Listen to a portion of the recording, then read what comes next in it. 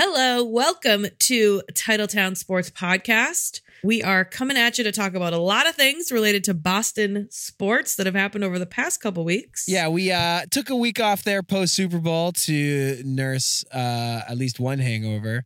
And diverse little buffet of topics this week. We're going to talk We're going to talk a little bit of Patriots and what's been going on in the coaching staff.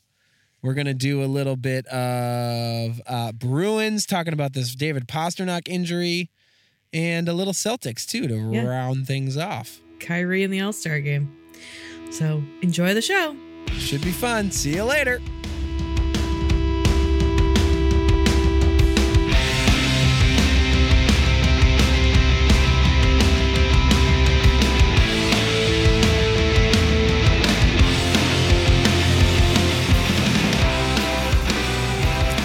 Everybody, welcome to the Titletown Sports Podcast.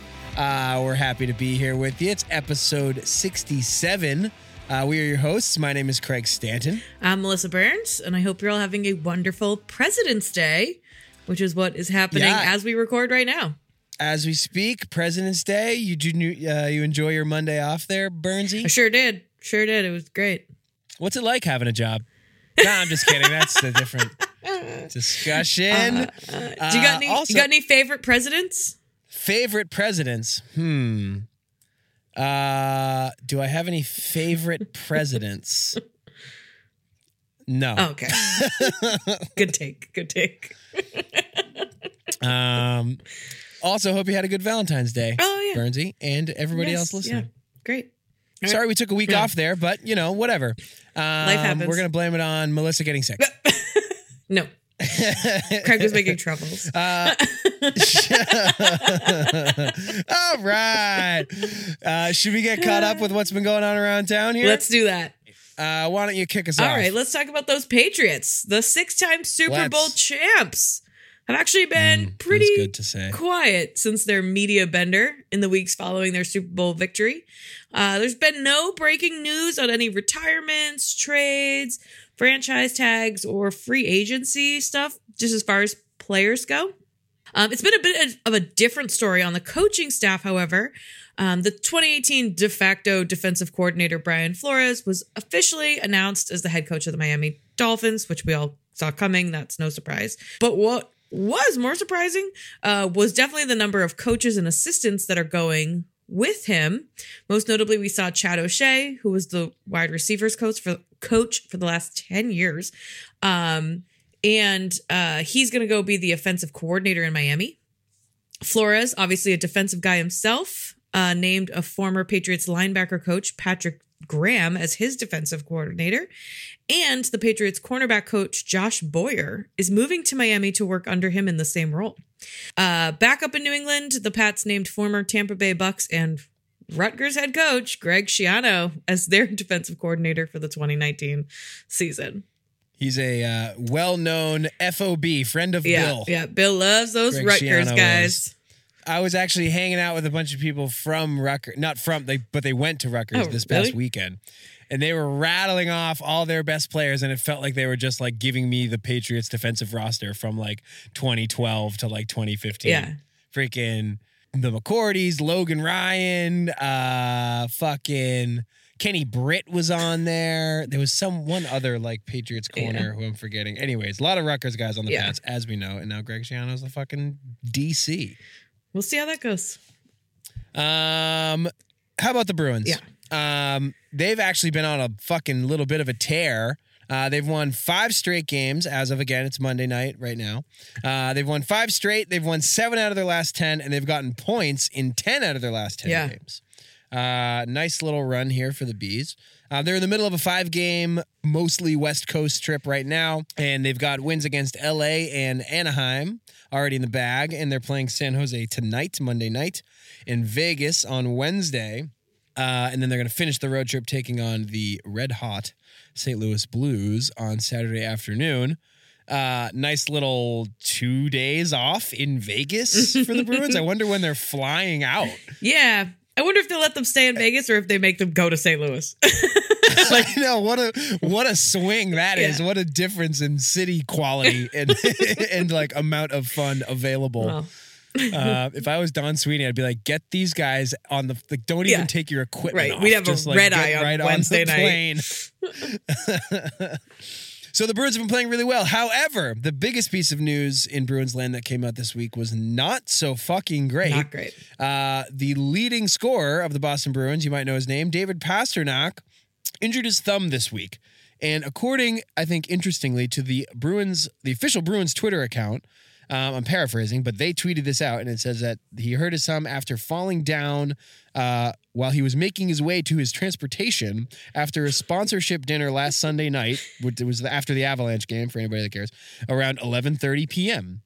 And the way that shook out is the Avalanche game last Sunday was at 3 p.m. So then they have this like team dinner thing later at night.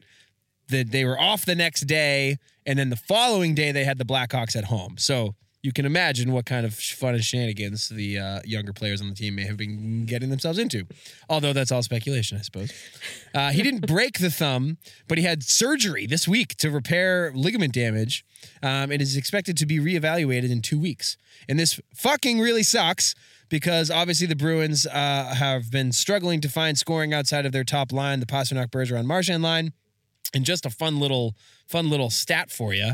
The Bruins have 174 goals this year, and Pastrnak has either scored or assisted on 66 of them, which is 37% of the time. Wow. So like over a third of all the Bruins scoring comes either at the hands of or, off of an assist from David Pastrnak. So him being out blows. Wow, good fun fact. I like that one.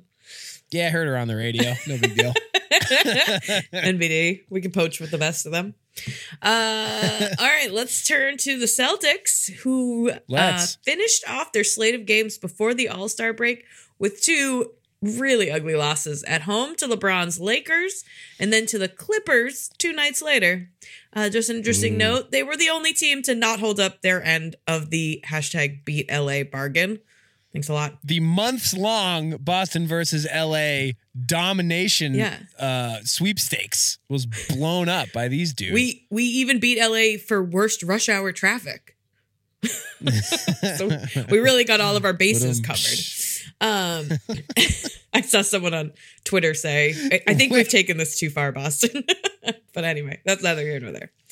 Anyway, they then went down to Philly and without Kyrie beat the fully healthy 76ers at home, which was a beautiful game to see. And then they just thoroughly stomped the Pistons back in Boston, again with no Kyrie and no Terry Rozier that time. They now get about a week off for the All-Star break, although Kyrie and Jason Tatum are participating in All-Star festivities down in beautiful Charlotte. This is all amidst much hand-wringing from Celtics fans about Kyrie's health and whether or not he should suit up for the game itself. Newsflash, he did end up playing. Some potentially big news coming from All-Star Weekend was New Orleans Pelicans big man Anthony Davis said that he would actually be open to a trade to the Celtics and that he never said Boston wasn't on his list. So perhaps the C's have a chance to beat LA after all in the Anthony Davis sweepstakes this offseason. The plot thickens. And then finally, we have the Red Sox. And since we left you last, which was on Truck Day, the Red Sox spring training has officially begun. Pitchers and catchers reported a couple weeks ago. Positional players reported last week. It's basically like the same gang, like no real big time changes. But one piece of somewhat significant, I think, sort of money related contractual news this week. I think so. After a salary arbitration meeting, the Red Sox and reigning American League MVP Mookie Betts agreed to a $20 million salary for 2019. Not a bad ticket, which is actually, fun fact, the most any player has ever pulled down in the salary arbitration. And historically, just for some context, negotiations salary-wise between the Sox and Betts haven't been great over the last few years. They've tried to do some restructuring, different sort of things, and he's rejected them every step of the way. He's not set to be a free agent until after next season, not this season, but next season, the 2021 season. But even still, it's good to see the two sides coming together and for Mookie to get some cash. Obviously, I think everybody would like to see him resign. Yeah. But gee, I never know. Well, so that's what's been going on in Red Sox world. Yeah, but you don't want to, I think, you don't want to end up with a contract like you have with Dustin Pedroia right now, where he's signed for the next 3 years. And it's like, Jesus, it's just anything to get that guy to go away at this point. So I think the Red Sox are a little careful about that, but Mookie's definitely worth a serious investment. Yeah, for sure. For sure. And honestly, like, depending on what he can give you for the meat of that contract, like, I might even say, fuck it. I'll take 3 shitty years on the back end where you're still paying him if he's like old and banged up. I mean, he's a different animal than Pedroia. Right. I mean, Pedroia was a lifelong little overachiever who, was fucking good when he was good, but he was never, I don't think, Mookie Betts level. Or no. I don't think he had the natural talent. Simply put, Mookie Betts' ceiling is much higher than Dustin Pedroia's ever was, and that's not like a fucking short joke. That's just like looking at the talent as it's in front of us. Yeah, the potential. There was one other piece of Red Sox news that I just want to get your take on right now. What's David that? Price officially changed his number. Oh, right. To number 10. And there was quite a lot of scuttle in the Boston sports media over the past week about why and trying to figure out what it meant. And I think ultimately they figured out, and he confirmed that it was because the Roman numeral for 10 is an X and his son's name is Xander. Yeah, I heard, I think it's Xavier. Oh, Xavier, you're right. The kid. Yeah. But yeah, that was the theory I heard as well. But in typical David Price weirdo fashion, he just wouldn't tell. Right. He was like, "I'll let you guys figure it out." Like, just like, why are you being so why weird does he have to be like this? that? That's the shit he does that make people not like him. Why couldn't he just say like, I changed it because of this just reason. Play it straight, dude. Like just fine. Just, it's a weird reason to change your number, but okay, cool. Or just be like, like it's a personal thing for me. Like, or just like say like, I'm not going to tell you, not like, ooh, you got to figure it out. A puzzle. You know what I mean? Like, don't make it like a weird riddle. Yeah. Like just either tell people or don't. Like nobody really cares that much. Right. There's just not a lot going on. So people are going to talk about it, but then he has to make it bizarro. He's just a weird cat, that guy. I'm really curious to see how this next season plays out for David Price. Like he clearly thinks, and like for right now, this is true, that like the fact that they won the World Series last year and the fact that he performed at a high level and was obviously a huge contributor to that championship team, like he's obviously looking at that like that's just armor, right? Like no one can say a bad word about him because he fucking won that World Series. And like that's true right now in spring training. Right. But like I'm really curious to see how this year goes. And I mean, I hope they're good, and I'm sure they will be. But like him specifically, like if he has a couple bad outings, strings together a few bad outings, gets shelled in Yankee Stadium again or something like that. And like, it's like we're not the type of town that's gonna just give you a pass indefinitely because you won one championship. Like, come on. Right. Ask anyone. Ask Claude Julien how that worked out. You know what I mean? Like it ends eventually. Like the honeymoon ends, right? Yeah. Like I don't know. And you'll hear the boos. That'll be interesting to see. Red Sox fans will boo you if you give up 6 runs and keep getting pulled in the second 3 games in a row. Like you're gonna get booed when you're walking off the mound, World Series ring or not. It doesn't matter. Right. So that'll be an interesting thing to keep an eye on. Yeah, and he will melt down, but. We can talk more about that as summer approaches. So I've got, there's not really one real dominant story this week, but I think that there's plenty to discuss, and we can kind of go around a couple of the teams this week. I've got basically one question to ask for the 3 teams in action, right? Well, no, the Patriots aren't in action, but one Bruins question, one Celtics question, one Patriots question. Just expanding on some of our kind of opening thoughts about what's been happening in the past couple of weeks. Where would you like to begin, Melissa? I'll let you choose. You can spin the wheel. Let's start with the Bruins because I like this story. All right. So, like we said in the intro there, David Pastrnak falls down. Hurts his thumb, And now he's out for a little while. We gave you the stats about how much he obviously contributes offensively to this team. Yes. So basically, what do you think happened here? Was he shit-faced? Like, what's going on here? He has to have been in the bag to have hurt his hand bad enough that he fell and tore a ligament. Yeah, I mean, that's got to be it, right? Like, and it's actually like not. I don't really find it all that like upsetting. You know, I think we should all recognize that like he was probably plastered. Like I said, it was a Sunday night. Yeah. The game was at 3. Obviously, it was over by 6. Right. They have a team sponsorship dinner. Right. So hosted by whatever hockey company it was. And then I'm throwing out the timestamp. The Bruins said that he fell that it ended at 11:30. Yeah. It wasn't fucking 11:30, but he's a young guy. They had the next day off. Right. They had an early game that day. The dude's 22 or something. He should be ripping it up. Good for him. But dude, keep your feet, man. That's a bad way to fucking get injured. Yeah. What do you think the team thinks about it? How do you think the team is treating David Pastrnak right now? I mean, I think they're disappointed, but these things happen. You hear about stories of guys slicing their hand with a fishing knife or falling down the stairs at home or, and I think it wasn't like he was doing some sort of crazy skiing and hurt himself, putting himself into harm's way or had a major motorcycle crash. To your point, he's a young guy. These things happen. Better now and he can get healthy before the playoffs start. So hopefully he's back at full strength by then. Obviously it's not ideal timing, but yeah, I kind of look at it as things happen, shit happens. I'm sure they gave him a dad speech about being responsible and knowing your limits.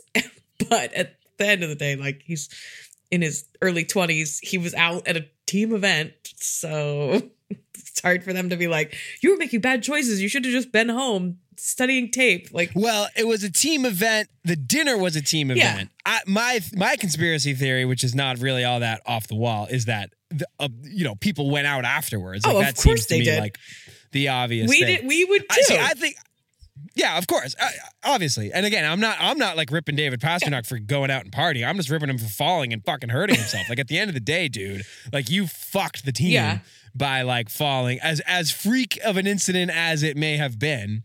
But I think the team is pissed. That tweet, them putting on Twitter that it was at night, that it was they set the scene for one to believe that he was, drunk. They could have easily just said he hurt his thumb in an accident at some point during the Avalanche game. They could have said he hurt it at the morning skate the next day. They could have done a million things. Well, it would be so easy to just stick him on the injury report the next day and just say he hurt his thumb in the Avs game and no one would even think to look into it, I guess, unless they were worried about maybe someone saw him or maybe they knew a picture or video had been taken of it and they were worried about the PR hit of that coming out and them trying to cover it up.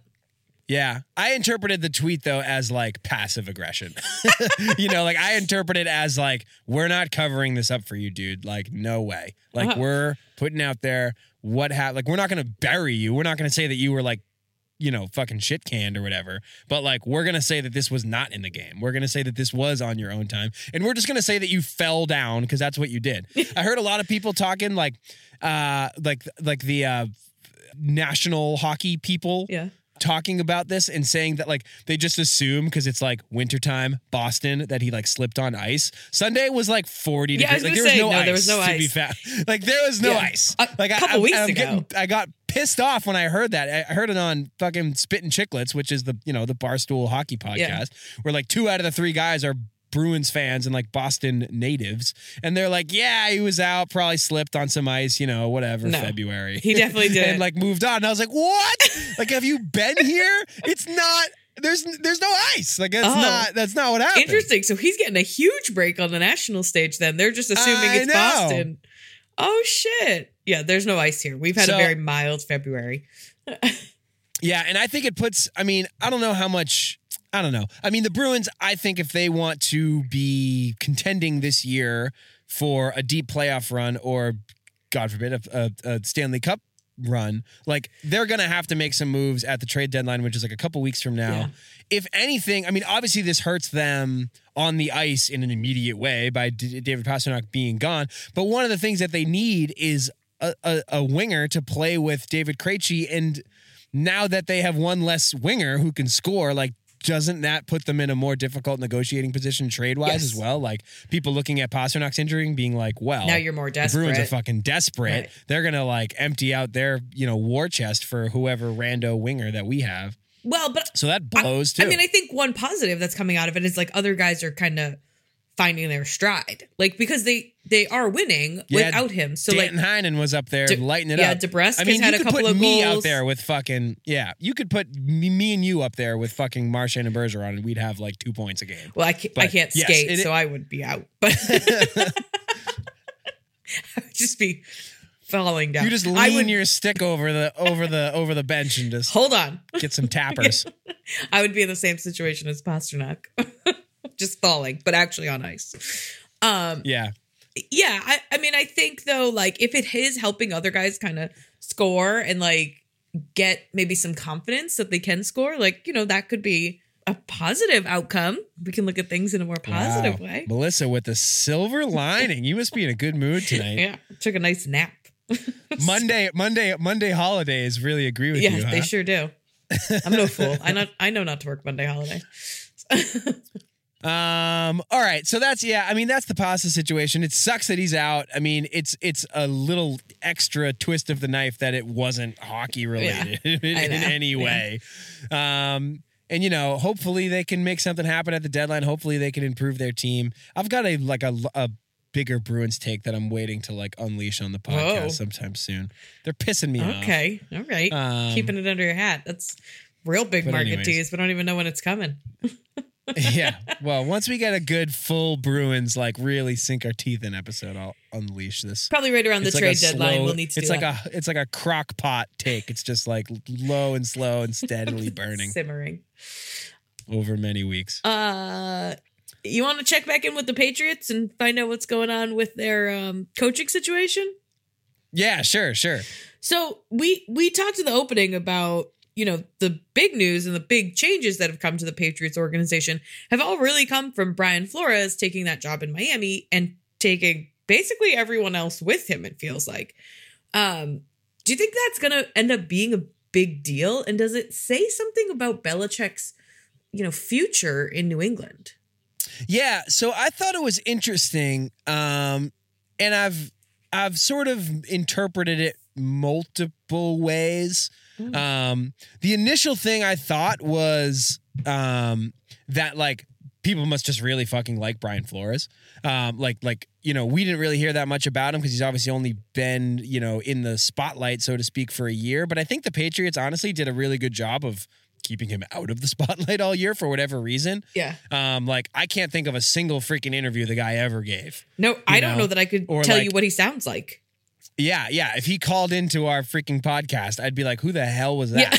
Was Brian from Miami? And he obviously did a great job. I mean, the playoff run, the way the defense played speaks for itself. And I don't know, like you heard some, and so I contrast that with Josh McDaniels, who's sort of the heir apparent to the Patriots head coaching position.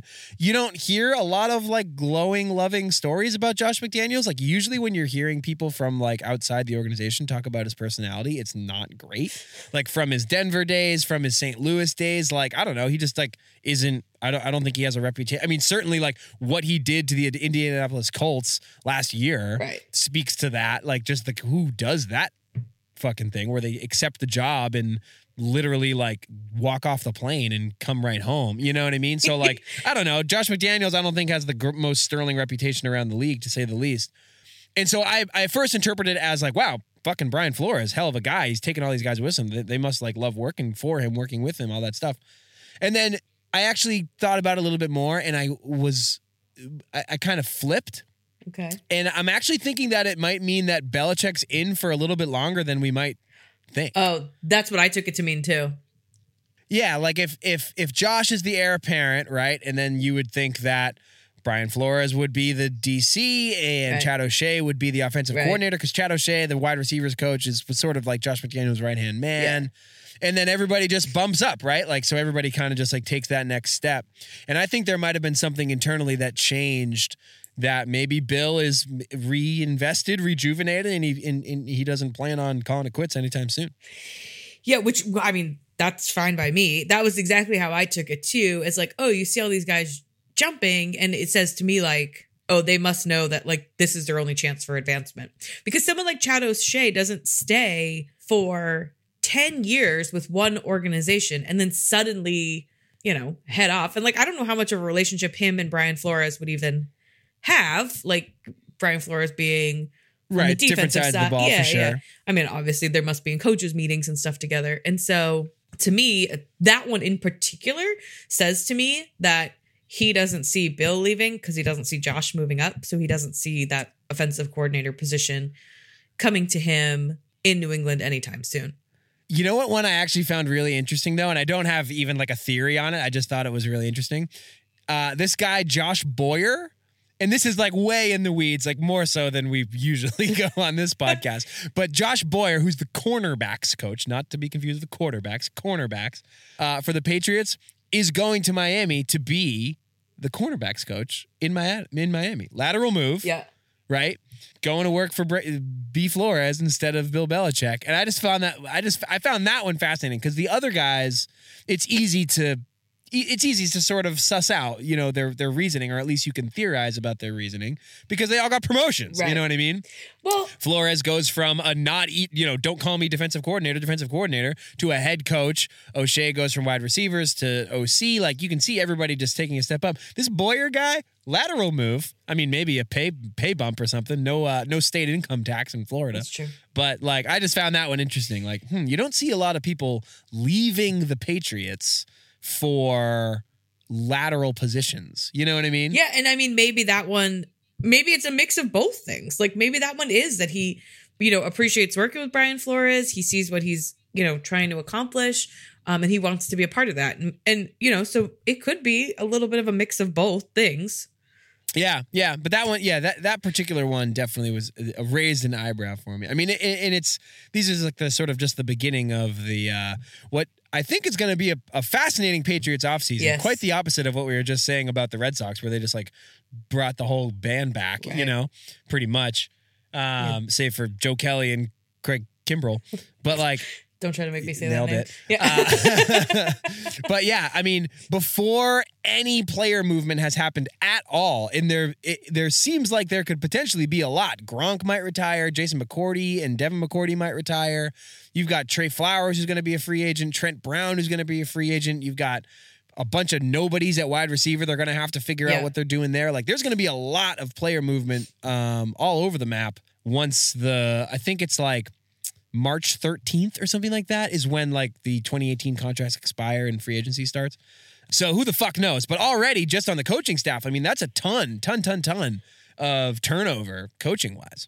Yeah. And, they've always had so much continuity with their coaching. And I think it's part of what has kept them successful for so long is just that consistency of knowing the playbook and knowing how to bring guys through the system and, knowing how to like coach them up in a certain way. And now you're losing a whole bunch of that at some really key positions for them very rapidly. Yeah. And I mean, it's funny too, because you never like, again, this is like what is a frustrating element of being a Patriots fan is like, I don't really know how much Brian Flores did, right. Like it's tough as Patriots fans. Like when I feel like a lot of the times, like, we blame Matt Patricia for the 2018 defense sucking, but we praise Bill Belichick a lot of the time for the 2019 defense being awesome. And it's like, well, if they suck of it, it's the coordinator, but if they are great, it's Bill, right? Yeah. Where like, I don't know. I hope that was, for as a Patriots fan, I hope the success of this year's defense was mostly Bill and less Brian Flores because, sure. One guy's here and one guy's gone. But I guess we'll find out once they freaking plop Greg Schiano in there, who's really just a Bill disciple puppet, I think. Right. Yeah. And he's not even a disciple yet. He's not from the tree yet. but they clearly share a philosophy of some kind because Bill Belichick absolutely continues to take, and like Rutgers is not an Alabama or Clemson type program. So it's not like other teams are clamoring for Rutgers guys consistently in the draft. Stocking your pro football team with guys from Rutgers is not like a great strategy. Yeah. Stocking your pro football team with players from any one college that's not called the Alabama Crimson Tide, I would say, is also not a great strategy. But yeah, I mean, Schiano, when he was head coach of the Bucs, that's when, like, I don't know, Bill just has his buddies in the league. Yeah. He used to shoot players to the Chiefs all the time. That was like Patriots South for a little while. Then it became the Texans because Bill O'Brien's down there. Now they did a bunch of deals with the Titans over the fucking off season. For a while, there was the Bucs. They got Aqib Talib from the Bucs. They got Darrelle Revis from the Bucs. I think they traded Logan Mankins to the Bucs. Like that was when Schiano was there. So like this is just a total FOB, friend of Bill, just like a guy who's gonna come and like do his bidding, which is fine. Yeah, sure. Let's just hope it works here better than it did in Tampa Bay. And we live in this world. We live in this new world now as Patriots fans where they can flip the switch. So who the fuck knows? There's only 3 weeks that matter. Yeah. And they can be one thing all regular season and apparently can be another thing all postseason and win championships. Right. So who the hell knows what this new what the new look flip switching Patriots are going to be all about moving forward. Bill basically took last season to tell us all to shut the fuck up and he'll do what he wants to do and we'll be fine. And now I guess so. Not really much we can argue against him. So I guess so. Yeah. Shall we move on to the Celtics? Let's do it. We're touching them all today. This is great. Yeah. All right. So this is a story that bugged me all week, or for the last 2 weeks. Really. Yeah, it's been going on for a while. Basically, there was, I believe, in the Clippers game. So this is like last weekend. Kyrie went out because he hurt his knee again. It's not the knee that he hurt last year that he got the surgery on. It's his other knee, but he hurt it nonetheless. Strained it. Whatever. Leaves that game.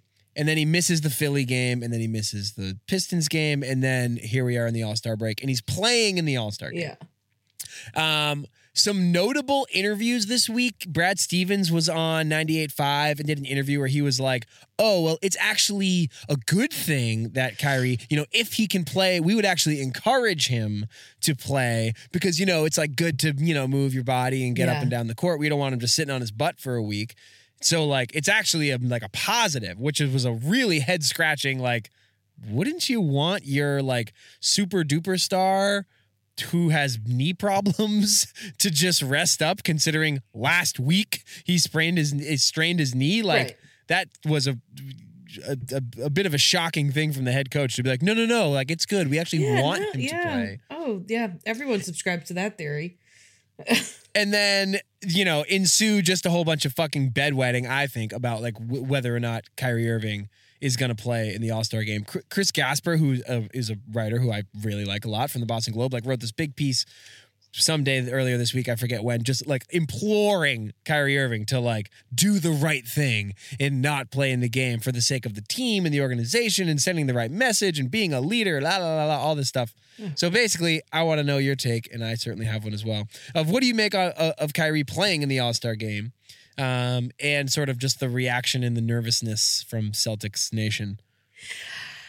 I think it's playing in the game. I actually think is a bad look by Kyrie. Because he's trying right now to find a way to like motivate his younger teammates and build teamwork and camaraderie. And it gives a little bit that feeling of like, well, I wasn't healthy enough to play for what mattered, but like this is fun and this is my friends and I want to do this. So like I'm going to figure that out. And I get there was like a bunch of time obviously between the games, and like their last game was against the Pistons. Like they didn't really need Kyrie to win that game, but if he could have played just even a couple minutes in that Detroit game, it would have been a way better look when he went out to play in the All-Star game. Right, and the Brad Stevens thing, like if you're gonna play one of those 3 nights, right? Yeah. Like you're either gonna play on Tuesday, Wednesday, or Sunday. if you can only pick one, and Sunday's the fucking All-Star game, which is just a scrimmage with your buddies. Right. Like, the right thing, quote unquote, the right thing to do would be to play on Tuesday or Wednesday, the regular season game. Yeah, and even then, like, even if he did that, just playing a few minutes in that game, then there's no story about him playing in the All-Star game. Because it's like, okay, like, well, he was healthy enough to start in the Detroit game. They got out to a lead. They didn't need him. They sat him down. And then he had 4 days between that and the All-Star game to, like, rest up and get healthy. And he was 100%, and he'll be 100% going forward. But yeah, he's had kind of an injury-filled season. Like, I feel like he just keeps sporadically missing games. Like, you just keep hearing, like, oh, with no Kyrie and no Kyrie and no Kyrie. Yeah. And, like, these little... And some of that's, like, just downtime, Sure. like, just, like, scheduled maintenance, like... But, yeah, he has kind of had a couple dings here and there. Yeah. And they're obviously being super cautious with him, too. Sure. But, yeah, you're definitely right. I mean, it's not like he's been, like, the Iron Man all season. Right. And so it just, to me, is, like, him...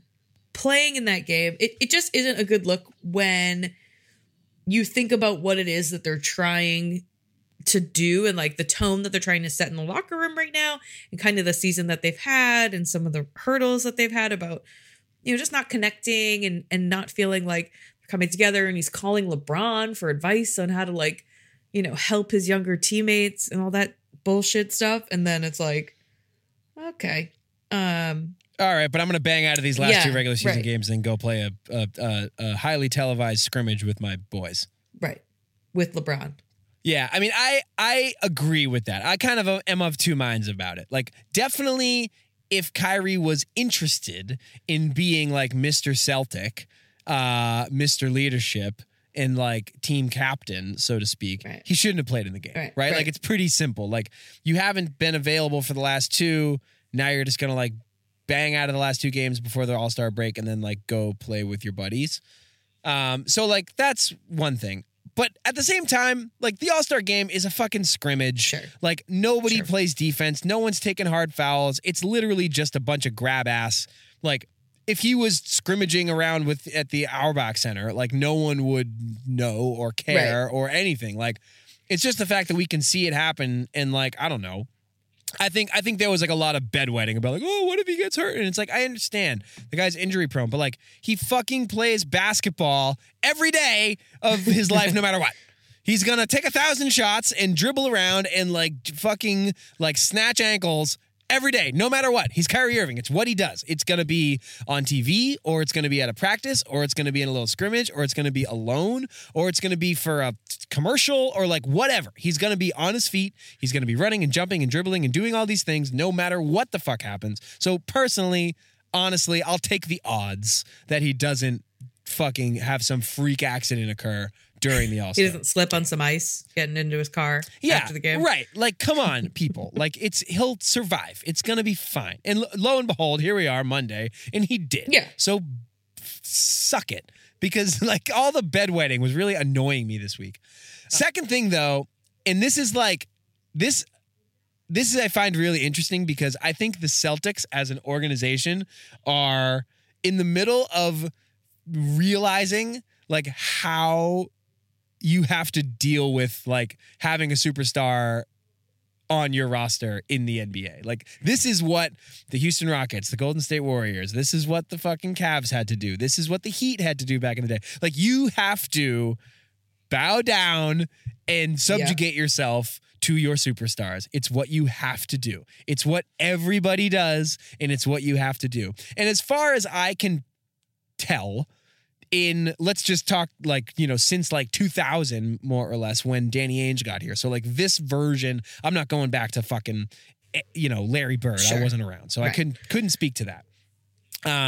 But like in this generation of Celtics history, the Ainge era, like they've never had to do that. The only time, I mean, they had Paul Pierce, who was their superstar, who was like a team guy, and he was perfectly happy to get his points on mostly bad Celtics teams. and just, you know, be the big fish in a small pond and do that whole thing until Kevin Garnett and Ray Allen showed up, and they were way late in their careers. Neither had ever won anything, and they all came together and said, you know what, we're going to put the team first, we're going to put each other first, we're going to set aside our egos, set aside all this stuff, and we're going to win a fucking championship. And they did that, which was great. But that's just so the exception that it's not even funny. And I think that Celtics fans and Celtics media have convinced themselves that, like, the Celtic way is to, like, do that and put the team first and, like, be like Mr. Green.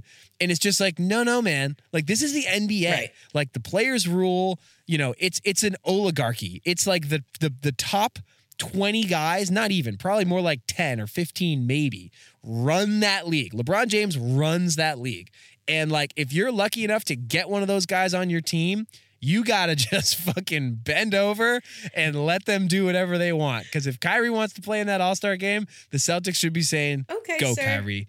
Go play in that All-Star game. Go get him, man. We're going to be cheering for you. You go have a fucking great time with Kevin Durant and James Harden. You know, convince them to come here if you can. Talk about how great Boston go get them, dude. Well, and I think that in that Brad Stevens interview, you saw that. Right? Like, he was out there making an excuse for the guy and talking about what a positive it was. And, like, I thought it was, go ahead. Sorry. No, I'm right there with you. Like, I thought his interview, what he was saying was stupid. Like, oh, really? Really, Brad? Like, you want him to get those minutes playing in the All-Star game? Because to your point, it's not real competitive basketball. He could get the same workout running around the gym. He could fucking run around a court at his house and get that same workout. Yeah, he would get the same workout in the shoot around pregame. Right. You know, it's a nothing thing. I mean, I thought the Brad Stevens comments were sort of laughable because, you know, he's a coach. You know, and coaches coach, and coaches want their players to do the right thing. And, like, I thought it was kind of funny and kind of sad, honestly, to hear Brad Stevens, who is a good dude and an honest person. And, like, you know, I don't think, I mean, Brad's not Bill. Like, he's not, like, lying out there every day to the media for the benefit of his team. But, like, to hear Brad Stevens have to make the case that it's actually good that he's missing the last 2 regular season games before the All-Star break and then playing in the All-Star game was, like, kind of pathetic. But I was like, you know what, Brad? Good for you. Good for you for going out there and doing what you need to do in the NBA to really win for real, which is cater to superstars, stroke their ego, attract yourself to superstars, let them do what they want. This is like their thing. They get to go and fucking pal around with all the elite players in the league. Like, if you were one, you'd want to do it too. Right. And, like, I was like, good job, Celtics. Way to not make a stink. Because making a stink is the fucking worst thing you could do when he's going to be a free agent in like 6 months. Right. They basically tried to contain the story and make it not a story so that the some of the, like, rumors and I think heat that's coming on the team can be, like, slowed down a little bit about, like, is Kyrie going to resign? Like, is he going to stay here? He said he was, but now we're not so sure. And it's like, all right, we need to, like, temper all of this drama because it's not helping. Yeah, and again, good on the Celtics for not creating any sort of rift over something as stupid as a fucking pickup game on TV. But I just think I get frustrated by the coverage of it and the fans who have this fantasy that they're going to have a championship team filled with a bunch of, like, yes sir, no sir, you know, good little soldiers who are just, like, you know, putting the team first and get all enamored with the banners at the Garden and just want to be the great Celtic. Like, shut up. Like, don't be a baby. It's because that's not how it happens. Well, but so for 20 years, that's how we've seen it happen on the Patriots. And so now we just all assume that's how everything must work. And why wouldn't everybody want to be here? Like, we love being here. Why wouldn't you want to be here? You know, I totally agree. I mean, that's a huge part of the spillover is, and again, like, that is another thing that never happens, right? Like, teams nobody in the NFL subjugates themselves to the team, but it happens here in New England somehow, and they've managed to win 6 championships from it. Like, in most leagues, in fact, like, you know, only, like, really sort of special organizations with special coaches and special management can figure out a way to get teams to get players, high end, you know, top ticket caliber players to subjugate themselves to a team mentality and to a team concept, and put winning first. in front of their like personal priorities and personal prerogatives and things like that. But certainly not how that happens in the NBA. And like, that's all right. That's just how it works. Like, welcome to the league. But fucking, I don't know. It was just like, I was glad the Celtics did what they did, because it's like, you know what? No one's going to thank you for it, but that was the right thing to do. Let him play, get out of his way. He's the man, and you're just the uniform that he puts on. Well, we'll see what happens when they come back from the All-Star break. And if they can go on a tear and win a bunch of games, no one will talk about this again. But if he comes back and he gets hurt again in a week, this is going to rear its ugly head again. Oh, for sure. For sure. I mean, if he's unable to make it, like, let's just play the worst case scenario. If he hobbles himself going into the playoffs again and he's not available for a deep playoff run, like, that's a really bad look. Right. And I don't even know how much this, depending on where and when it happened, if it happened, hopefully it doesn't, but I don't know how much this All-Star discussion would weigh into that. But I mean, it certainly wouldn't look great on Kyrie if it happened soon, or really, frankly, at all. Yeah. He needs to stay healthy for the rest of this stretch of the season. 100%. And if he wants, it's in his best interest too, by the way. Like, if he wants to, he's at a certain point, him not being available at the end of seasons is going to start affecting his bottom line eventually. Yeah, it has to, right? Like, why are you going to pay for someone that can't stay on the court? Yeah. When it matters. Agreed. Yeah. Especially if he's a big pain in your ass. Yeah. Right. If he's winning you championships, then it's all worth it, right? But if he's not, then it's not. Right. If he's just annoying and can't stay on the court when you need him, then like, what's your upside? Yeah, then he's Carmelo Anthony. Like, what are we doing here? All right. Glad I got that off my chest. Want to head into some lightning round? Yeah, let's do it. All right. We're freaking moving along. We are. This is great.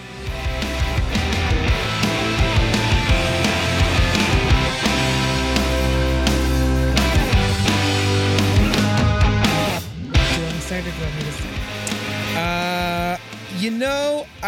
I'll start. I'm curious about what your opinion is on this first question. Okay. So we are in the midst of the hot stove, as it were, or the very cold stove, as pretty much all of the big name free agents in Major League Baseball have been left unsigned during the baseball offseason. Mostly Manny Machado and Bryce Harper, who are the fucking premier power hitters in the league. Not to mention our old buddy Craig Kimbrell as well. So yeah, what's the deal here with all these free agents just not being on teams yet? Do you think there's collusion among the MLB owners to not sign anybody at a big ticket, or is it just market correction because these guys have fucking ridiculously huge contracts? I think it is a market correction, and maybe there's some collusion with that. Maybe the teams have started talking and saying like, okay, we can't keep paying these salaries. We've talked before, like, I don't understand how baseball affords these salaries because all you hear about is like ratings and attendance being down. And I think the one thing baseball has going for it is just the sheer volume of games that they play. Mm-hmm. Obviously generates more money from ticket sales and concessions and ad revenues on TV and stuff like that. But, Manny Machado has come right out and said like he only tries when he wants to or whatever his comments were. And it's like, listen, baseball teams can't keep committing themselves to these large contracts and still make baseball attainable for the fan to actually come and enjoy, because ticket prices are going to keep going up. Concession prices are going to have to go up in order to pay these salaries. And, eventually there's a break point where people are going to be like, yeah, no, it's too expensive. Like, I'm not going to go. So I don't think it's the worst thing in the world that they're trying to like right size things a little bit here. Yeah. It does suck for the off season though, just from a fun and drama perspective. Yeah. Like, this is the only sport where people don't get signed on day one of free agency. Yeah. And I think baseball can help that by like putting in a free agent period. They kind of just let it happen when it happens. Like, it takes kind of a natural flow. Yeah. Unlike other sports that there is like a free agency period and teams are planning for it. And there's a lot of like buzz around the teams as they get ready. And there's like an urgency to make things happen and to sign people so that you don't miss out. And so maybe baseball needs to put something in like that. But we're into spring training and these guys haven't been signed. They already have put something in. They colluded to say nobody signed these guys and the prices will go down. I think that's fair. I don't think it's a bad thing. I think it's a good thing for baseball. Because I think they need to rebuild their fan base, and they need to do that by making it like that you can go to a game for a reasonable amount of money so that parents take their kids. Like, oh, well, here's something we can do on a Sunday afternoon, and it's not $300. Yeah. All right, next. Anyway, next, another collusion question. Colin Kaepernick has settled his collusion case against the NFL. Ultimately, the NFL agreed to pay Kaepernick an undisclosed amount of money, and they don't have to admit there actually was any sort of collusion or blackballing, as it were. With this behind him, do you see a chance for Kaepernick to now make a return to the NFL? And do you want the Pats to take a look at him? There's been rumors out about that this week. I saw that, yeah. So with this behind him, do you see a chance for Kaepernick to make a return to the NFL? You know, I really don't. And I'm not to get too political here, but I'm a fan of Colin Kaepernick. I've long believed that he certainly has the talent to play in the NFL, maybe not as a starter, but certainly as a backup. Would you take Colin Kaepernick or Brian Hoyer to start your team, if you were designing a football team? Anyways, I don't think he's going to return to the NFL because I think he's in the same circumstance that he was 4 years ago when he originally got blackballed, which is his talent is okay. His media circus factor and, press just kind of attention factor is huge. It's through the roof. Yeah. And I don't think, honestly, I don't really know if I believe that there was collusion amongst the NFL owners. I think it's entirely possible that they all just independently arrived at the same conclusion, which is this guy's not worth the headache that it would bring to my organization. I can get a mobile quarterback with a big arm, all over the place. The NFL is littered with them. College is littered with them. So I don't really think he's going to play again. I mean, good for him getting his money. I'm sure he got many, many millions of dollars, and God bless him. Yeah. And God bless him for, taking a stand against police brutality and racial inequality and all that stuff too. But I don't really think he's going to play in the league. And would I want the Pats to take a look at him? Not really. I mean, I don't care about, I think if any organization is able to deal with the media circus element, it would be the Patriots. But just from a football standpoint, I don't really know if he fits what they're trying to do. He's not exactly young anymore. Right. So is he the successor? I don't think so. And he's certainly not just a stay-at-home backup's backup like Brian Hoyer. You already got that. No, I don't think it's going to happen here and either. Yeah. All right, you ready for this next one? This was an exciting little piece of news this week. The AAF.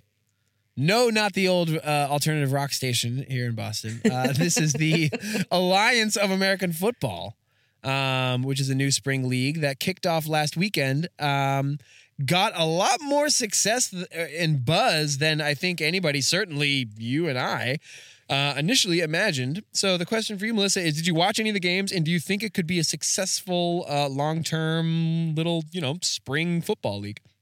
So I didn't watch the games. I kind of forgot that it had started. I don't know if it'll be successful. I think the thing that is kind of bolstering it a little bit right now is the fact that many states are starting to institute sports gambling, and that came out sort of towards the end of the football season. And so I wonder how much the ability to gamble on the games is driving some of the interest. I kind of like having a break from the NFL occasionally. Football is a very tense sport to watch, and I don't necessarily have a vested interest, I guess, in any of those teams that are playing. None are really around here. They're all kind of southern. Yeah, they're all southern markets teams. For sure. Yeah. Which is interesting because I feel like there you're competing against college football too, who have not this time of year. You're not. They do have some spring games that they play. In places Alabama, bang out their stadium for fucking spring scrimmages. It's bizarre. Oh, well, sure. But I mean, that's I think that's the brilliance of this league is that if they can be smart about where they play, I think there's totally a market for a little JV NFL to happen in the spring. Think about how many players are tweener college NFL guys. I heard on the radio this week, like Tim Tebow, great fucking example of a guy who like could be your perfect, like, oh, remember him in college? He was great. Like never made it in the NFL, like blah, blah, blah. Like, what was that thing? The USFL, like back in the 80s was all like that was like that is what this could be.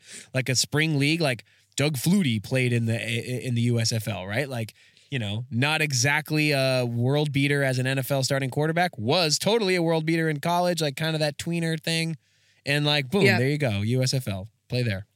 Yeah, maybe if it works like that, where they end up being almost like a recruitment league for the NFL, if you will, like guys that aren't the natural draft pick, but, you know, somewhere for them to play, like exhibition which I style. Find interesting. Like they were playing these games on NFL Network. Like they have like a business relationship. Like that's one big difference between that and USFL. And obviously I wasn't around for the USFL, but from what I understand, they were like trying to take on the NFL and like, you know, be the dominant league, and that didn't work out, obviously. But yeah, interesting thing. I think there's a market for it for sure. Well, we'll see what happens. You know, they just had week 2. I don't think as many people watched as they did week 1.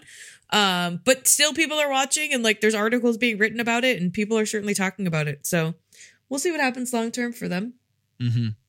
Going back to the NBA a little bit, Jason Tatum won the skills challenge at NBA All-Star Weekend, and he clinched it with a final half-court heave to seal the title for himself. I don't know if you saw that clip. I actually turned it on just as that was transpiring. Oh, really? Believe it or not. Yeah. I feel like he was like gonna win a car or something for hitting a half-court shot. He won that big-ass trophy. The trophy is comically large, considering how insignificant the competition itself is.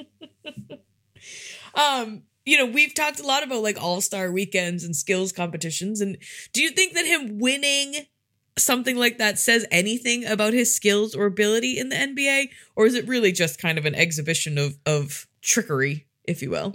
No, it doesn't say anything about, I mean, he's obviously nasty, but like this competition was not really meaningful in any way. I think it was good that he participated. My biggest thing with these skills challenges is that I just wish that the best players would go. Like for some reason, like in the NBA like culture, the really good guys don't participate. And like the pretty good guys suit up and actually do the dunks and shoot the threes or whatever. But like the real fucking, you know, money dudes, you know, Russell Westbrook, LeBron, all these guys, like they're all in street clothes fucking hanging out courtside, which I'm sure is fun for them. But I really wish that they would do the skills competition with their actual superstars.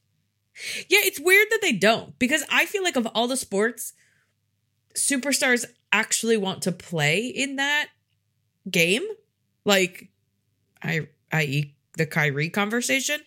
But they won't do any of the other things. Like they don't do the skills. They won't do the dunk contest, the 3-point. Right? Yeah.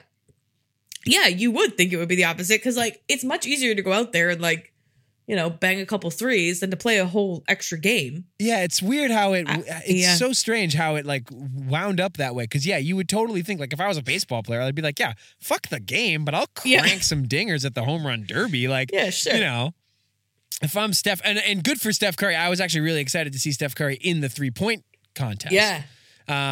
Which he did not win, but whatever. Like, just the fact that he was there, I was like, all right, Steph, like, way to go. Like, you're definitely in the LeBron, Russell Westbrook, you know, James Harden category of NBA superstars. And he's down here on the court with his fucking sneakers on, jacking threes with, like, a bunch of randos, basically. They weren't all randos, but most of them were in the 3-point competition and the dunk competition. Like, these are guys I've never fucking heard of, and I'm not a big-time NBA follower, but, you know, I wish it was the stars. Do you think it's like an ego thing? Like, I'm too good for that? Somewhere, I think it is now. I don't really know when that started, but somewhere along the way, it just became the norm that, like, the real fucking heavyweights sit it out. And they're like, no. This shit's beneath me. Right. This is for the kids. Yeah, definitely. All right, last question. Yeah. Speaking of the NBA, there was a lot of excitement around the NBA trade deadline when Anthony Davis, New Orleans Pelicans, big man, said he wanted to be traded, and a lot of speculation about where he would end up. Ultimately, he didn't end up getting traded, obviously, at the deadline. He's still on the Pelicans, which means that the Celtics are still in play But the Pelicans are going to ask certainly a lot for their fucking big megastar. He's still under contract for another year. And after the Celtics do whatever they're going to do with Kyrie Irving, they will be able to trade for him after July 1st. So the question for you, Melissa, is do you want Anthony Davis in Boston? And what would you be willing to give up for him knowing that he might not re-sign at the end of his contract? This is like the question. This is the question facing Celtics Nation. I should have counted this off and made you have this question. I think my answer to do I want Anthony Davis here is actually no. Oh, you're nuts. Unless he's coming with a contract extension, because I think you're just going to have to empty the coffers for him to such a point that you're going to set your team behind. If they can do a sign and trade, like, okay, we sign you for 5 years and we trade for you, then yep, sign me up, give the Pelicans everything you want or they want. But if we're going to like trade draft picks and, you know, Jason Tatum and Terry Rozier and like everybody else, then like, are you going to really have enough around him to even win in the 1 year that he's here? And then is there a chance that he would re-sign? Like, why would you re-sign with that team that can't win? Yeah. I mean, okay, so I'm sorry. You're not nuts. You make good points. Because there is very real reason to believe that Anthony Davis does not want to come to Boston. And it's not a slight on Boston. He just wants to go to LA. He signed with LeBron's agent. He's like buddies with LeBron. He wants to go fucking go to LA. Right. To me, I would still, so assuming you re-sign Kyrie, right? Like, let's just assume that that happens on July 1st. I would do it anyways. You know? Really? Because I really would, because it's, if you can get one championship out of it, I think it's worth it personally. And if you put Kyrie Irving and Anthony Davis on the same floor, like, you're a championship quality team. And you know what? If I were Danny Ainge, I would say, you know what? I'm not in here to fucking convince guys like what cities are better than other cities. But you know what? I'm going to trade for you. We're going to put it together. Maybe you'll like it. Maybe you'll want to stay. Honestly, like, I do believe that like the culture, like the Celtics culture, fan wise, media wise, is like pretty good. It's not super negative. It's not super harsh. Like, it's a good basketball city. I can't think of a single player that has come to Boston that did not like it in my lifetime. I can think of a dozen guys who said they wouldn't want to come here because it's cold or whatever. But, you know, as far as people who have actually come, I can't think of anybody that was like, fuck that place. But anyways, I would do it because, you know, I think you just got to shoot his shot. I think it's too much to ask to think that you're going to find an NBA super duper star who's looking to get out of town, who you have the assets to acquire, that you can pair with your current assets that complement well, while you have the coach, while you have Kyrie, while you're in this moment, like, who also, you know, was a fan of Larry Bird as a kid. You know what I mean? Like, that's just too, you can't, it's not out there. You're not going to find it. So like, you're going to have to go a little bit against the grain because Boston is not one of the premier, you know, cities to live and work and play in the NBA, but you got to do it. That's the only way you can do it. All right. Well, we'll see what happens. Maybe he fucking ends up digging it. Maybe he goes to fucking Game 7 of the finals and loses to Golden State next year with Kyrie and the Celtics. He goes, you know what? Fuck this. I'm staying. We're gonna win it this. You know what I mean? Like, you know, they're better than them. We can guys. Like, I can see him being in New Orleans, which is a shithole, not of a city, but of a basketball organization, and being like, get me the fuck out of here. And he's got his, he like, you know, shuts his eyes at night and dreams about him jumping around with LeBron in LA, but like. If he actually comes to a good situation that's not his current situation, like, I think you could make the argument that you might convince him to stay. Well, and I just worry, like, now hearing him say, like, I didn't say the Celtics were off the table. And it's like, okay, you're right. You technically didn't. Your dad did. But yeah. Like, that was a little, is it just like non-committal. Well, my first relationship didn't work out. So I better, you know, open up my horizons again just to make sure I can get out of this shitty deal that I got going on here. But honestly, this relates back to the All-Star thing too, because I would want, again, Kyrie, go there, spread the love for Celtics Nation. Go paint everybody green and hang out with Anthony Davis. Go hit the bars with Anthony Davis. You know, like, get him here. Go recruit. Show him how to get his eyebrows waxed. Like and that. if it ends up that Kyrie fucking recruits him and they go play together in New York or LA, then it's like, well, what can you fucking do? You shot your shot, you tried.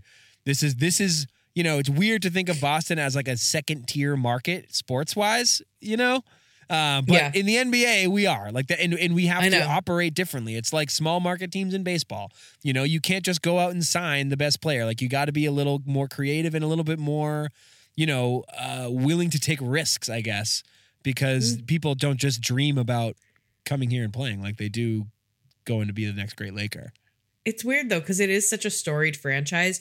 You would think that like it would carry some of that cachet that like playing for the Bruins or the Red Sox has. Like there is something to playing for an original six team in the NHL, or playing for like the Red Sox or the Yankees. And the Celtics, it just doesn't carry that same weight in the league. I think for some players it does, but certainly not all. You know what I mean? Like it's ancient history, and like that's fair.